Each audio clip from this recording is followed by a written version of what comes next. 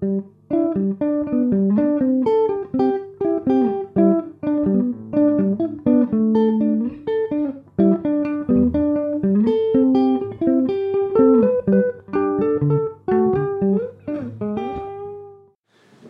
hjärtligt välkomna till ännu ett avsnitt av Solen.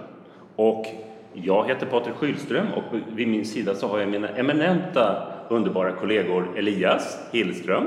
Hej, hej. Och Alice. Hej. Hej. Alice Thorbund. Ja.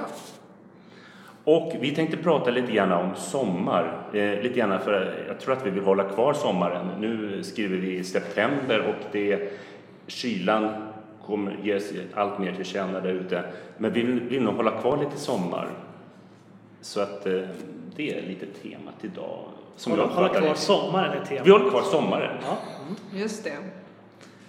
Får vi se var vi hamnar där. Ja. På 2 olika sätt. Ja, på lite olika sätt. Men vi tänkte att vi börjar lite grann försiktigt med att vad har vi läst i sommar? Ja. Har vi läst någonting bra? Någonting som har satt spår? Ska jag under börja? Ledigheten? Och ja, Alice. Prata lite. Jag har inte läst så mycket i sommar. Kanske Vad har du gjort? Har du sett på tv istället? Förklarlig anledning. Du har varit ledig, du har inte läst. När man är ledig i bibliotekarie så läser man inte. Ja, nej men det beror kanske främst på en viss 1-åring som har huserat hos mig i sommar. Då kanske jag har läst Max bil och Max hund och Max potta. Jag har läst många. Det finns väldigt fina små såna här fyrkantiga pekböcker av Lotta Olsson och Charlotte Rammel tror jag hon heter, som är en sån här rimmad serie. Det finns typ fler böcker, de är jättebra. Hon gillar dem? Hon gillar dem, jag gillar dem också. Det är en fördel. Vissa böcker tröttnar man på. Vi har också läst några böcker om Leo, de tycker jag är lite tråkigare. Hon gillar dem också. Du har försökt med sånt som bara du gillar, typ Alan Moore och sånt. Hon hämtade en bok som det stod så här mikrobiologi på också, så den började vi lite på, men det kom inte så långt. Men vad var det som hon gillade med den? Var den god att suga på? Eller? Vilken mikrobiologi-boken? Den gillade hon inte, kan jag säga. Hon gjorde inte det? Nej. Jag måste prova innan man... Den var röd och fin, precis. Omslaget lovade mer. Men då tänkte jag, i och med att du inte har läst någonting i sommar, så tänkte jag att vi går över raskt till Elias istället. Precis. Nej, vänta nu. Okej. Ja. Jag har ju faktiskt läst en roman i sommar. Men den passar ganska bra att nämna här, för att den har ju en koppling till... Vi har ju någon form av huvudtema. Som vi inte har berättat om. Som vi inte har berättat om, som är Sommaren med Monica. Så du jag tänkte suga lite på den. Du tänkte göra det, men nu avslöjade jag det. Av Per-Anders Fogelström. Ja. Det är ju Fogelström år i år och sådär, så delvis därför ska vi prata om den. Men den boken jag har läst är De oroliga av Linn Ullman. Och kopplingen där är ju att den handlar en hel del om den handlar om hennes föräldrar och henne. Och hennes pappa Ingmar Bergman är ju den som har gjort en film av Sommaren med Monica. Som väl är mer känd än boken, tror jag. Nu. Men De oroliga i alla fall, det är ju en slags självbiografi, kan man säga. Handlar mycket om föräldrarna, men den är delvis... Det är en roman. Ja, den är ändå precis. Så det är väl en självbiografisk roman, skulle man väl säga. Nyckelroman, eller vad säger man? Ja. Jag funderar lite på vad det är som egentligen avgör, men kanske en självbiografi kanske måste vara mer allomfattande eller ta med mer av... För att det här är ju mer fragment, så som hon minns olika saker. Så det är väldigt fokus på vissa delar i föräldrarnas liv och vissa delar i hennes eget liv. Det är ju inget heltäckande. Och den skiljer mycket deras relation eller deras icke-relation mellan de här 3 personerna. Då. Hon var ju hos sin mamma, som ju var skådespelerskan Liv Ullman, under största delen av året. Och sen på somrarna var hon på Fårö hos sin pappa Ingmar Bergman. Så delvis kommer de in på det här med könsroller, att båda föräldrarna är konstnärer och vill gärna ha mycket egen tid och mycket eget skapande. Men det är egentligen för pappan, så ser ju samhället då det som självklart att han ska få det utrymmet. Så är det inte för mamman. Men det är ändå så att hon är någon form av Hollywoodstjärna. Hon åker till USA i flera omgångar. Några gånger är dottern med och några gånger är hon inte det. När hon är ganska liten så är hon hemma med sin mormor och sådär. Så det är ju dramatiskt och sen är det väldigt spännande. Jag tyckte nästan bäst om de bitarna själv. Jag hade ingen koll på att Liv Ullman var så stor. Att hon gjorde massa saker i USA och var med liksom stjärna verkligen. också, hon verkar ha haft hur många olika män som helst också. Så det är väldigt så spännande på ett lite veckotidningsaktigt sätt. Ja, men faktiskt. Men fascinerande och det känns väldigt glamorös. Och pappan känns ju däremot väldigt jordnära. Han är ju också mycket äldre. Så att när hon är ju 48, han är 48 när hon föds. Pappa Ingmar Bergman. Så att han är ju uppåt 50-60 när hon är liten där på Fårö. Och sen skildrar hon också slutskedet av hans liv när de träffas och har samtal. För de planerar att göra en bok tillsammans. Så det är ju den här boken har hon gjort efter att han dog. Eftersom de hann inte göra färdigt den eftersom han avled. Så sen 10 år senare så plockar hon upp inspelade samtal som de har gjort. Och sätter ihop det med olika minnen hon har. Så jag tycker att det var en väldigt fin bok och ganska speciell. Ibland när jag läste den kunde jag sakna att den har en mer sån kronologisk tråd. Det blir lite flyktigt men det finns väldigt mycket fina liksom, meningar och sådana bitar i det. Ibland kan det kännas som att man tappar dem ganska fort efter läsningen just kanske för att man inte har något så mycket att hänga upp dem på. Men till exempel om Ingmar Bergman så berättar de ju att det var väldigt viktigt att allting skedde på samma tider och att alla var i tid och så hela tiden där på Fårö. Så att det var i princip om man träffades så var det första, om man hade bestämt att man skulle ses och göra något klockan 11, då kom alla 10:11 och så var de så här, förlåt att jag kommer för sent, sa de, fast de kom för tid. Det var liksom, det var så här. Wow. Det var, ja. Ordning och reda. Ordning och reda, verkligen. Han hade en lång lista med saker som man, eller om det var så att hon gjorde upp den listan med vad man fick göra och inte göra och i vilka rum man fick vara i. Men det känns inte som att han var hård eller så alls, utan det var bara det var så. Det fanns vissa regler för saker man gjorde och inte gjorde. Och, hon beskriver inte tiden hos sin pappa som särskilt jobbig eller mörk eller så? Nej, hon känns väldigt fri där faktiskt. Mycket att hon kom och gick lite i huset som hon ville. Hon hade ju många äldre syskon som var där i vissa perioder också. Och sen var ju Ingmar Bergman där och hans fru då Ingrid, hans sista fru. Tack för det tipset, det låter ju jättespännande. Ja. Elias, har du läst någonting i sommar? Jag har faktiskt läst ganska många böcker i sommar. Och jag har läst många diktsamlingar. Jag har delvis jobbrelaterat pratat i en annan podd som heter Örnen och kråkan om lite nya diktsamlingar från i år som är bra, som jag har med mig här. Men det kan vara kanske tråkigt att ta det igen. Om man vill höra någonting om dem så kan man lyssna på Örnen och kråkan. Jag kom på en annan bok som jag hade läst faktiskt nu när du pratade, som jag läste i början av sommaren, så jag har den inte helt klart i huvudet, men jag minns ganska mycket av den, som kanske inte är, men man kan hitta någon koppling. Det är en typ lång essä som heter Den ensamma staden av en engelsk författarinna, är hon nu tror jag, som heter Olivia Lang, om jag minns rätt.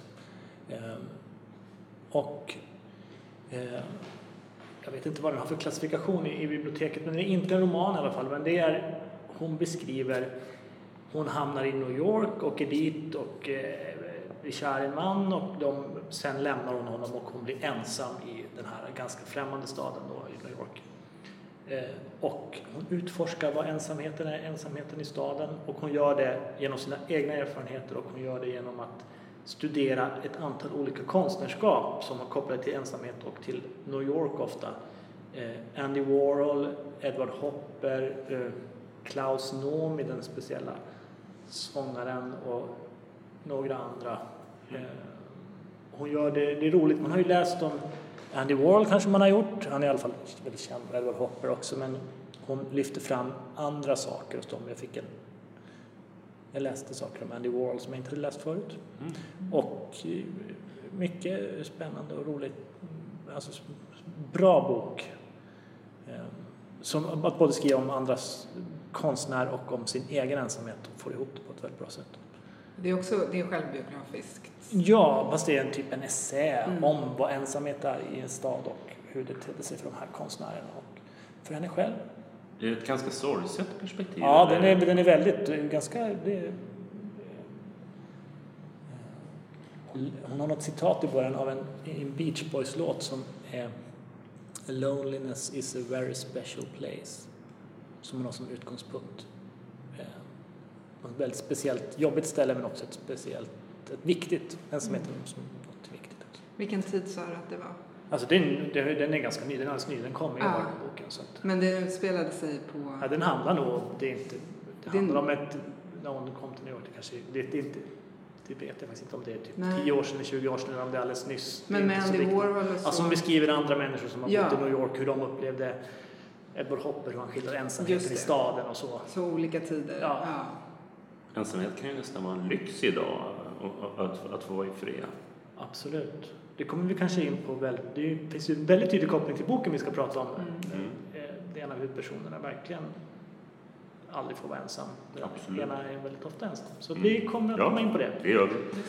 Och jag har i sommar jobbläst. Jag har läst mycket tidskrifter. Det gör jag mycket när jag leder när semester. Och läser ikapp olika tidningar.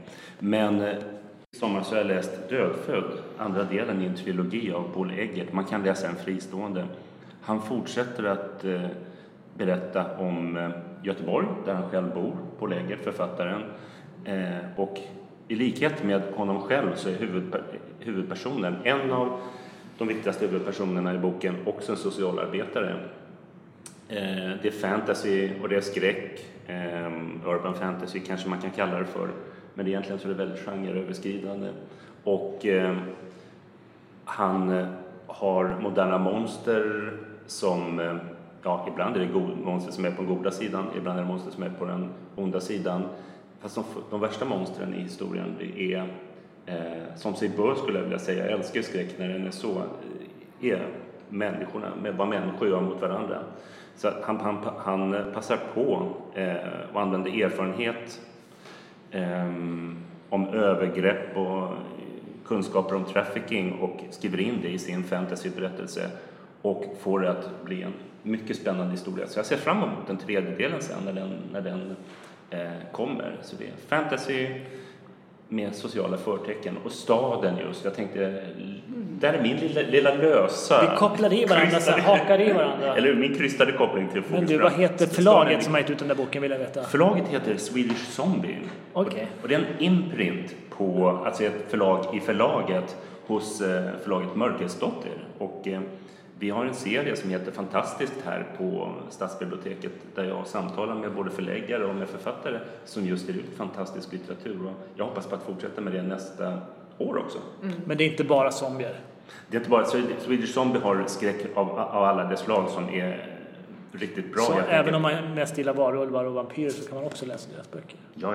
Alltså om man gillar riktigt bra historier. Och det som är intressant är att mycket av det här som Swedish Zombie som ger ut handlar, det här som du säger om ensamhet och existentiella grejer som man då väldigt elegant klär in och paketerar i den här genren.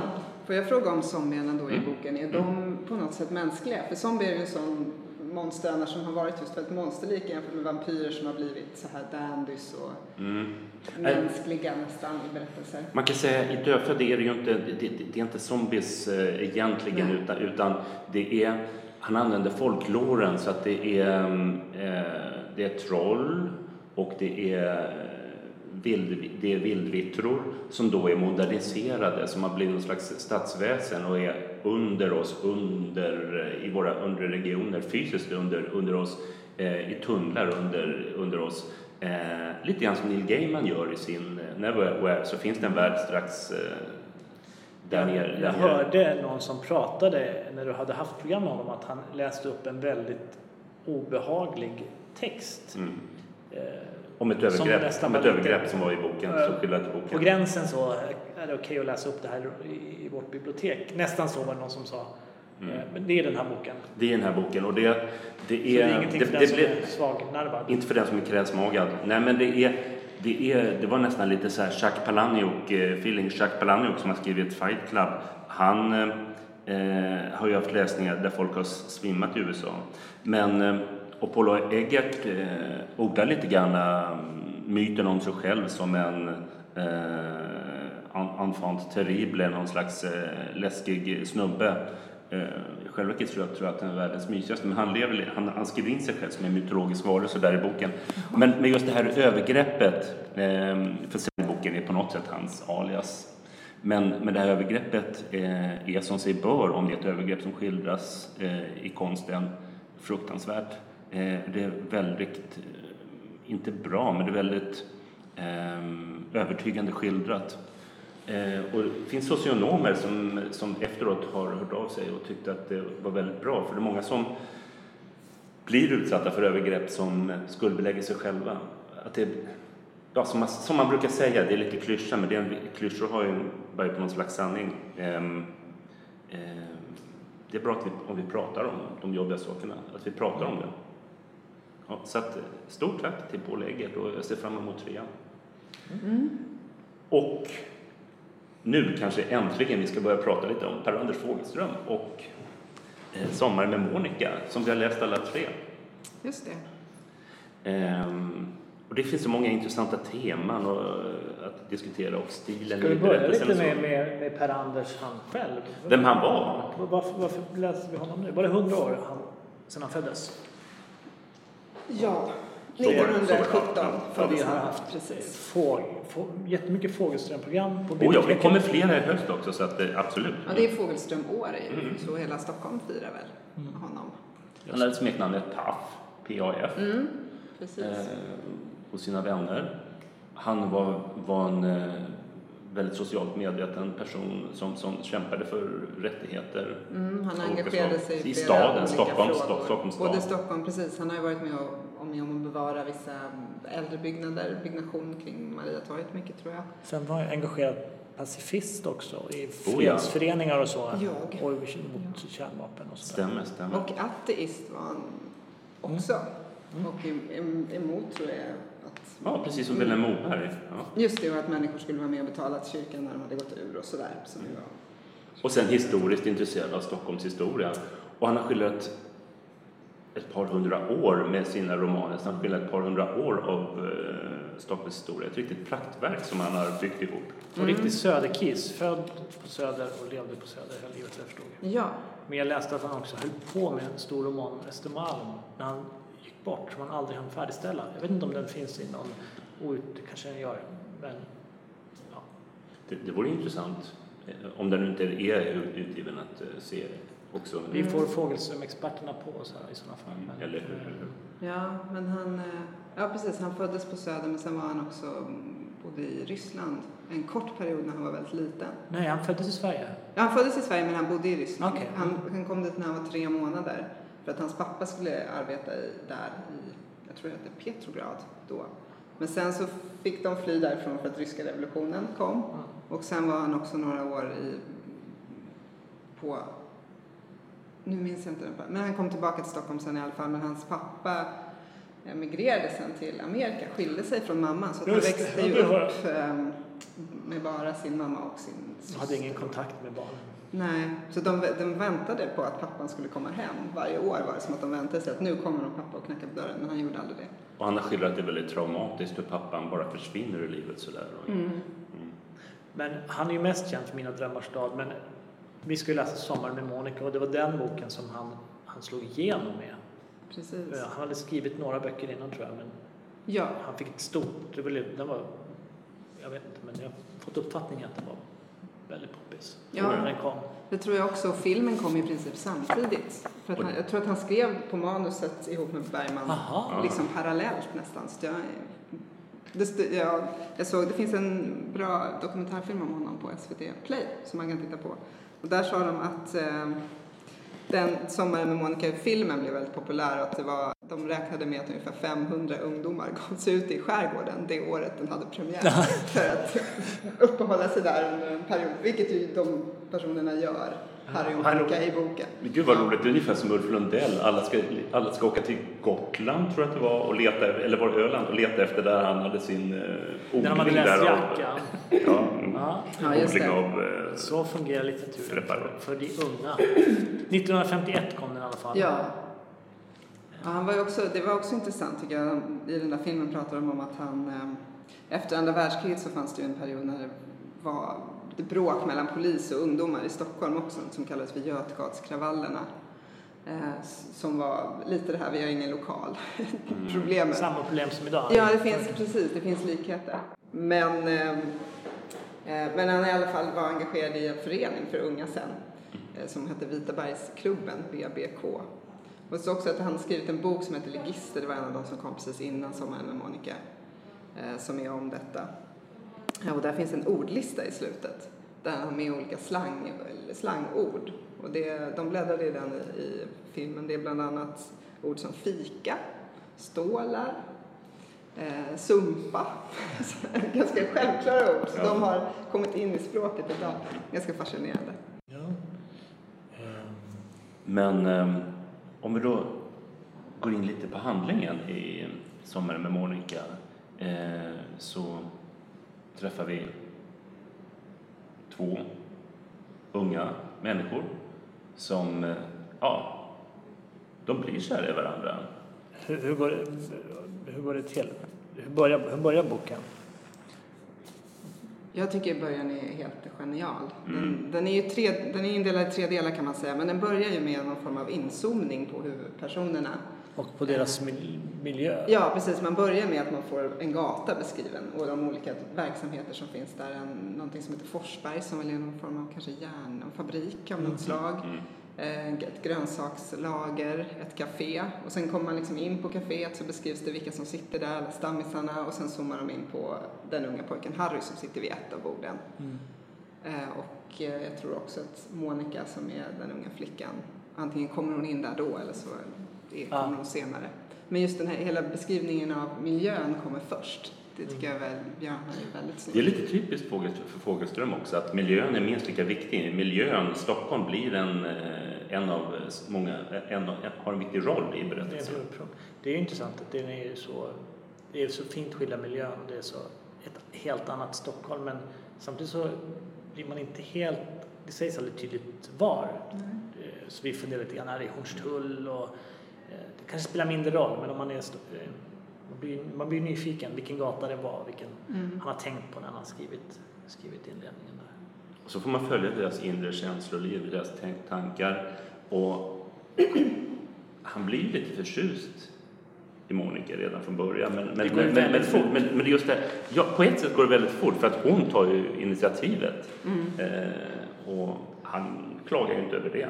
Men det är ändå sådär, är det trovärdigt? Men det kanske var på ett annat sätt. Man blir lite så här, de träffas på ett fik och så sätter de sig och börjar de prata och sen börjar de ta varandras händer på en gång så här första gången de ses. Ja. Så kanske, jag vet inte. Men det är skillnad som att det är ändå. Ja. Men Monica är ju också ganska erfaren. Lite framfusig. Ja, hon har varit tillsammans med ganska många killar innan. Men hon säger att Harry är lite annorlunda. Han är rar. Han är lugn. Han är lite tillbakadragen. Tappat, sådär. Men Monica har en liten bok där hon skriver upp dels vilka filmer hon ser.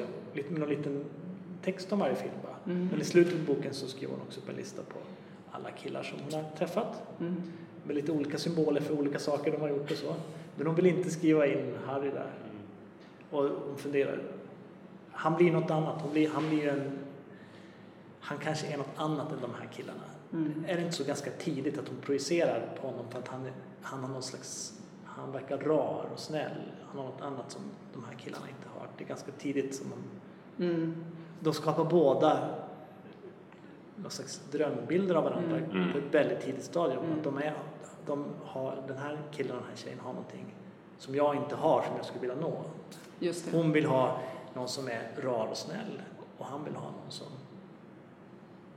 vet saker om det här. Att vara tillsammans som han inte vet och som är lite modig och som, han är ju ganska blyg och försiktig. Ja, vacker och spännande och sådär. Han känner sig grå och svag. Och lite sorgligt någonstans också att de här grejerna som de blir fascinerade av hos varandra är någonting som då sen, det är lite som ett litet gruskorn i skon som man blir irriterad av sen. Så allt mer växer det fram att de blir irriterade av det som först från början har väckt förälskelse hos dem. Det är svårt, vi ska inte förklara. Nej, inga spoilers.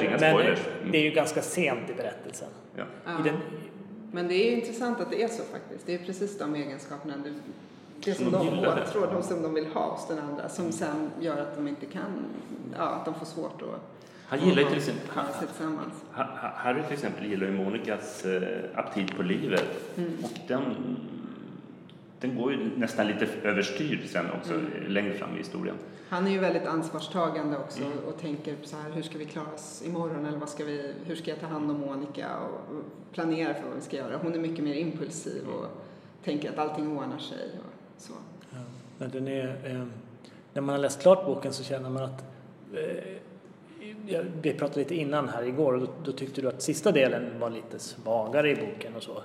Jag tycker inte egentligen, jag tycker alla delar är väldigt bra, men man kan ju tänka att man skulle kunna ta bort sista delen. Då blir det behålla det här ljuset som finns, för det kommer in ett mörker i tredje delen. Den är ju ganska årstidsbunden. På många sätt är den ju lite schematiskt upplagd, men på ett bra sätt tycker jag. Att den första väldigt delen, genialt ja, den första delen är ju precis, verkligen. Den första är ju mycket vår, och det är ju också vår liksom början på deras förhållande. Det är förälskelse och det är liksom något hopp om någonting som spirar i luften, och det är vår ute. Och sen andra delen då när de åker ut i skärgården tillsammans, det som är mest känt från filmen också. Då är det ju sommar, och det blir någon sommar och hett. Det är hett i sol hela tiden, känns det som. Och de är alldeles ensamma och världen är någonstans långt borta. Och livet är enkelt. Det är någon slags paradis där de lever av det de hittar i naturen ungefär. De går där som Edens lustgård, som en Adam och Eva nästan. Ja, det är verkligen så det här att de till och med försöker vara nakna så länge som möjligt tillsammans. Det var någon liten tävling där när de ska gå. De köper mjölk och potatis som en bonde. Att vara nakna så länge de kan. Och så när de, på vägen dit, ja. Och sådana där saker som är väldigt så här, ja men Edens lustgård nästan. Och de hittar ju någon vik där som är deras vik. Precis. Ja. Men jag tänker någonstans att man skulle kunna, nu låter det som att jag som om vi har lite grann svartmålat att hon liksom har sån aptit på livet så att det går överstyr. Men samtidigt så tycker jag att det känns som att Per-Anders Fogelström kan förstå henne också någonstans, att hon vill ha någonting annat än det hon har haft. Hon vill ha glädje och lite lyx i tillvaron också. Han kan förstå henne. Jag tycker att det är en ganska, på det sättet en ganska subtil klassskildring. Alltså problemen som uppstår i sista delen, de skrivs ju in som att det handlar ganska mycket om Monikas personlighet. Men det är ju lika mycket ett samhälle som inte är gjort för en fri kvinna. Alltså, hade det funnits förskolor och alltså allmänt så hade det kunnat gå mycket bättre. Och dels är det också väldigt ekonomiskt. De är ju otroligt en utsatt del av arbetarklass som har väldigt svårt att klara det här. Att få barn som de får när de är väldigt unga och inte har jobb och lägenhet. Nej, jag håller med. För tredje delen är ju hösten då, eller den krassa verkligheten som de kommer tillbaka till. De ska försöka bo ihop i en lägenhet och Harry måste jobba och hon ska vara hemma då och vänta på barnet eller ta hand om barnet. Och det som jag egentligen tyckte med den tredje delen var att det var lite synd att han inte skildrar Monikas perspektiv mer där. För att i de två första delarna så växlar han. Man kan väl säga att det är Harrys perspektiv lite mer genom boken. Men bådas tankar och så skildras och bådas känslor. Men i den sista delen tappar han det lite. Och jag tror att han skulle kunna beskriva hennes känslor också. Han gör ju det väldigt bra. Periodvis i boken. Jag tänker till exempel, jag tycker att han gör en del försök, till exempel Per-Anders Fogelström, till exempel när han beskriver hon sitter där, hon tänker att hon borde egentligen städa, hon borde plocka upp den där porslinshunden som är på golvet, men hon ids inte för hon har så förbaskat tråkigt och bara hänger där hemma, så hon skjuter det framför hela tiden och så kommer den här ordentliga, man blir nästan irriterad över hur ordentligt de styr upp fasten till Harry och kommer där och hjälper till. Jag tycker det. Nej, men man förstår ju verkligen att hon inte har det så kul. För att Harry måste jobba hela dagarna, dessutom pluggar han på kvällarna, så han är ju aldrig hemma och hon ska vara där helt själv. Och sen är hon väl 18 år eller något och ska ta hand om ett barn. Och så ska hon vara väldigt tacksam då över att han både pluggar och jobbar. Hur mycket tacksam kan man vara? Ja, nej, men det är både och. Det är verkligen upplagt för, ställer ju frågor om vad som är ett eget. Hon är inte felfri, alltså hon gör ju saker som man tänker själv det här är ju inte bra, att ta pengarna som man ska betala hyran med och göra någonting annat. Nej, man blir galen på henne ibland. Så att det är Ja, men den är otroligt på många sätt en enkel roman, men väldigt välkomponerad. Det är ju som ett årstid, den slutar där den börjar.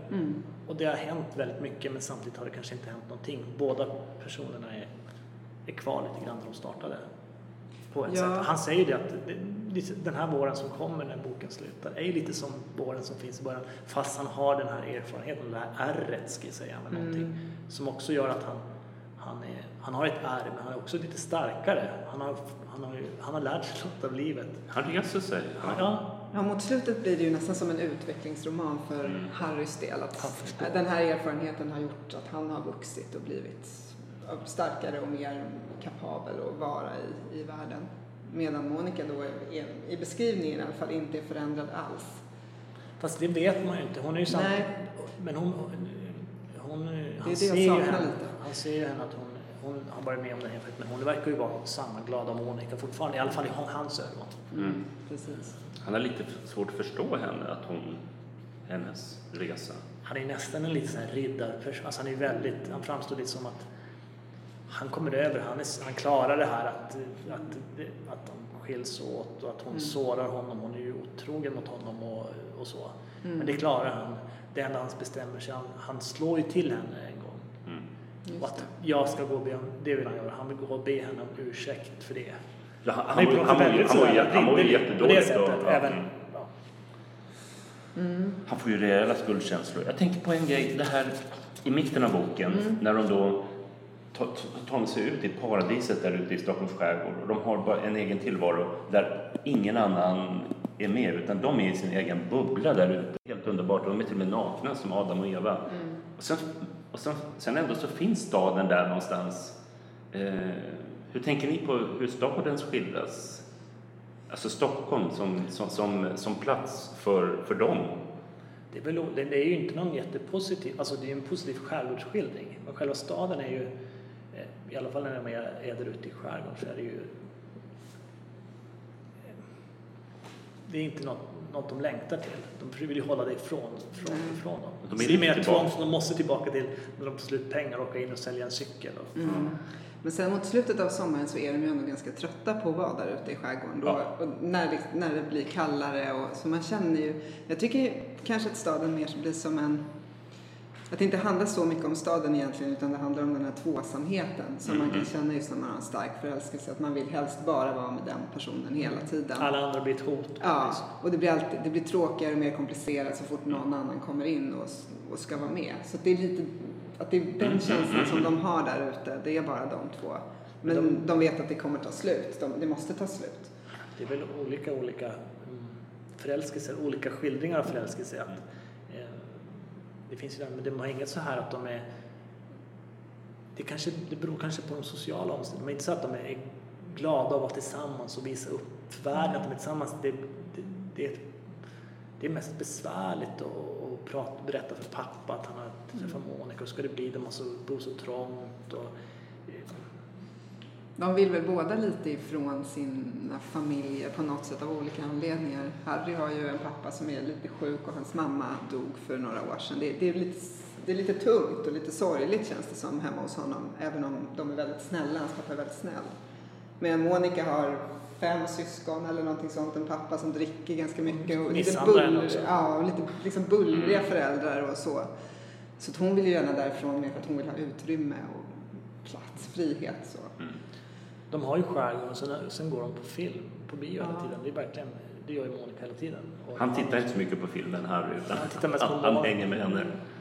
Ja, det är de flyktvägar som finns. Ja, det tycker jag är väldigt fint skrivet när Harry säger olika saker till henne och hon säger, men det där hade den romantiska hjälten kunnat säga i en film. Vad fint. För ibland har, den där känslan känner jag också igen, att hon tänker så här, det här måste nog vara kärlek. Nu sa han ju det här fina till mig. Alltså det var också det där att man läser. Nästan livet som fiktion. Men bilden av kärlek blir kärlek också. Ja.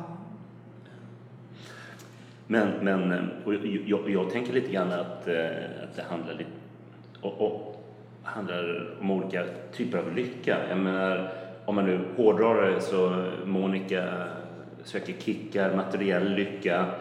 Av förståeliga skäl också. Harry vill ha någonting lite mer känslomässigt, någonting mer beständigt, någonting som är mer äkta kanske. Säger det utan att vilja skriva ner Monica på något sätt. Och sen så längre fram i historien så kommer också här andra typer av lycka. Den socialistiska lyckan för alla och envar. Som samhället på något sätt. Just den biten tycker jag känns lite grann att Fogelström skriver in den bara så att han kan bocka av den lyckan också. Det är mitt enda aber när det gäller boken. Annars tycker jag att den är jättefin. Ja, absolut. Men det är sällan man läser romanen från 1951 och det är ju väldigt... Man får ju syn på mycket saker idag. Alltså man kanske mer får syn om man läser en bok från 1951, så tänkte jag, får man syn på 2017 nästan mer än man får 2019. Man märker vad som har försvunnit och vad som har tillkommit på ett så tydligt sätt i en sån här bok som är verkligen ett utsnitt av den här tiden. Men jag vet inte hur ofta ni läser böcker från tidigt 50-tal, men det är ju inte så jätteofta man gör det. Nej. Den här är ju väldigt, om man ska prata om sånt, så är den ju väldigt läsbar. Den är ju väldigt lätt skriven på något sätt. Alltså så här, inte på något dåligt språk att det är lätt språk eller så, men liksom... Den har ju lätthet. Den har romantisk berättarstil nästan. Ja, eller? Den är ganska rakt på sak och saklig, men det finns en väldig skönhet i den också. Och den här delen i mitten tycker jag också är så fin, just för att den får ta ganska mycket plats. Och det händer inte så mycket, det går ju tid, för de är i skärgården från den har en väldigt sinnlighet. Precis, det är väldigt för sensuella och för mat. Och... Ja, det är klippor och skogen och de går där och de äter olika saker. Och det händer egentligen ingenting, det är bara de två. Men det är fint att det får ta så mycket plats, tycker jag. Det är nästan lite animism någonstans, att hela tillvaron blir en slags levande väsen som de kommunicerar med. Förstås att de projicerar mycket av sina egna känslor och så, men det, när man läser tycker jag att man dras med i det här nästan panteism, att allting, till och med staden sen också. Staden är ju lite grann som ett väsen som de inte vill tillbaka till, en grottekvarn. Det kanske i Mina drömmars stad så är ännu tydligare hur det är som ett monster som man måste förhålla sig till. Ja. Jag tycker vi måste ju prata om sexskildringarna också. Alltså gärna. Går inte att det skulle kännas lite konstigt att prata om den här boken utan att prata om det. Ja. Det kanske är svårt att prata om det, men den blev ju, jag vet inte hur det var med boken, men filmen blev ju, jag vet inte om det blev skandal, men det var väl något så här att många blev upprörda för att det var lite några nakenscener och så. Men det var någon slags kulturdebatt i sommar. Jag vet Malte Persson skrev några artiklar om, han hade läst 2 romandebutanter, Isabel Ståhl och någon mer, ursäkta att jag har glömt namnet. Men han skrev lite grann om deras sätt att skriva om sex, att det fanns inget lustfyllt, att det var väldigt negativt, och det beskrevs heller inte, trots att det fanns en väldigt frispråkighet, så skildrade man inte sex. Och han undrade lite grann varför det var så, och hade lite teorier om det. Men här skildras ju det. Och väldigt fint. Det är som ett par djur, ett par väsen som nosar och försiktigt går in på varandra. Det är väldigt sinnligt skildrat. Det är väldigt vackert. Sinnligt och också sakligt. Inga omskrivningar. Det är inga konstiga ord för det är jätteskönt. Det kanske är precis det som gör att det fortfarande att det inte blir fånigt nu. Utan det är, han skriver vad man gör när man ligger med varandra på ett ganska oskyldigt sätt, men ändå inte så att han typ döljer en massa metaforer och så. Utan han skriver, och det gör väl att det känns det går att läsa fortfarande. Det är väldigt lite doftljuskänsla över skildringarna. För många sexskildringar, men jag tycker det är inte så ofta det är det i romanen, men det kan ju ofta bli så här jättekonstiga metaforer och man ska skriva om det och det man skriver runt omkring. Det är nog svårt att skildra sex bra. Det sägs ju att det är väldigt svårt. Det finns en sån här bad sex award, det är inte den sämsta sexskildringen man kan få pris för. Men det skulle inte Fogelström få. Nej. Man skulle få det bästa heller, men det är ju en av de bättre i alla fall. Ja, men jag tycker det tycker jag. Det är sällan man läser den här typen av skildringar idag i romaner. Jag vet inte. Och de jämför ju de första tillfällena med sex med sen längre fram. Det blir ju inte samma sak. De försöker ju hitta tillbaka till det här första tillfället. Men det är kanske ganska en naturlig beskrivning också. Jag har inte läst någon av de här böckerna du pratar om, Isabelle Ståhl, eller så ska jag inte säga någonting om dem. Men ofta kan det kännas som att det blir väldigt jobbigt, eller i nutida skildringar att det är så, de känner ingenting och de vill att det ska kännas väldigt, väldigt mycket. Alltså, man har väldigt förväntningar på att det ska vara på ett visst sätt, och så känns det inte som att det finns här, utan det är något som händer och det är naturligt och det får vara så som det blir, och ibland blir det bättre och ibland sämre kanske. Och där, i och med det finns det också någon slags oskyldigt över den här tiden. Idag är ju sex överallt på ett helt annat sätt, bilder av, om man pratar om det på ett helt annat sätt. Jag vet inte om man hade sexundervisning i skolan. Nej. De har ju ändå preventivmedel. Det var så här, det fanns man kan ju tänka sig... P-piller fanns väl inte, men kondomer fanns ju. Det är det de använder, eller försöker använda, men glömmer bort att använda. Men man kan ju tänka sig att det var mycket mer hysch i samhället kring det här då. Och nu som sagt pratas det ju om sex överallt hela tiden, kan man ju tycka ibland. Och då pratas det kanske inte alls. Och då förstår man ju att det här var någonting väldigt ovanligt för att det var så uppriktigt. Det är fint skildrat när han ska köpa kondomer första gången. Det är fint. Och jag kommer själv ihåg hur det var lite läskigt. Men nog om mig. Fågelström idag. Ni vill höra allt. Det tar vi ett annat avsnitt. Om hur svettiga händer jag hade när jag gick till expediten. Fågelström idag. Finns det någon Per-Anders Fogelström idag när det gäller skildringar av staden på det där sättet, staden som ett levande väsen som kommunicerar, och den här skildringen som Per-Anders Fogelström gjorde, eller är det svårt att kunna vara det liksom gjort? Jag tror att många av de här som jag nämnde, som ingen av oss vill läsa ännu, till exempel Isabelle Ståhl kan vara en sån, men den som jag läste när jag var ung, där pratade vi om med någon kollega, Per Hagman till exempel, som har väldigt mycket de här temana som jag läste när jag var i gymnasiet, mitten av 90-talet så, som med flera romaner har fortsatt skriva om väldigt mycket om Stockholm, och skriver också om förälskelse mellan olika personer i olika böcker. Vänner för livet heter en till exempel. Då rör sig mer ut i Europa och så. Men där tycker jag nog man skulle kunna hitta paralleller om man vill. Och jämföra sexscener skulle man kunna göra. Och jämföra hur de skildrar kärlek och förälskelse. Och hur de skildrar Stockholm också. Det skulle kunna vara roligt. Det är en som jag kommer att tänka på. Ja. Har du någon tanke kring det? Författarna jag vet inte riktigt. Vi har ju pratat om lite förut när vi pratat om dystopier och så. Det finns ju den här som heter Staden utan kvinnor till exempel. Där just stadens geografi eller staden så spelar en väldigt stor roll. Där är det ju en uppdelad stad där på grund av en konflikt så har den delats upp så att männen bor i ena halvan och kvinnorna i den andra.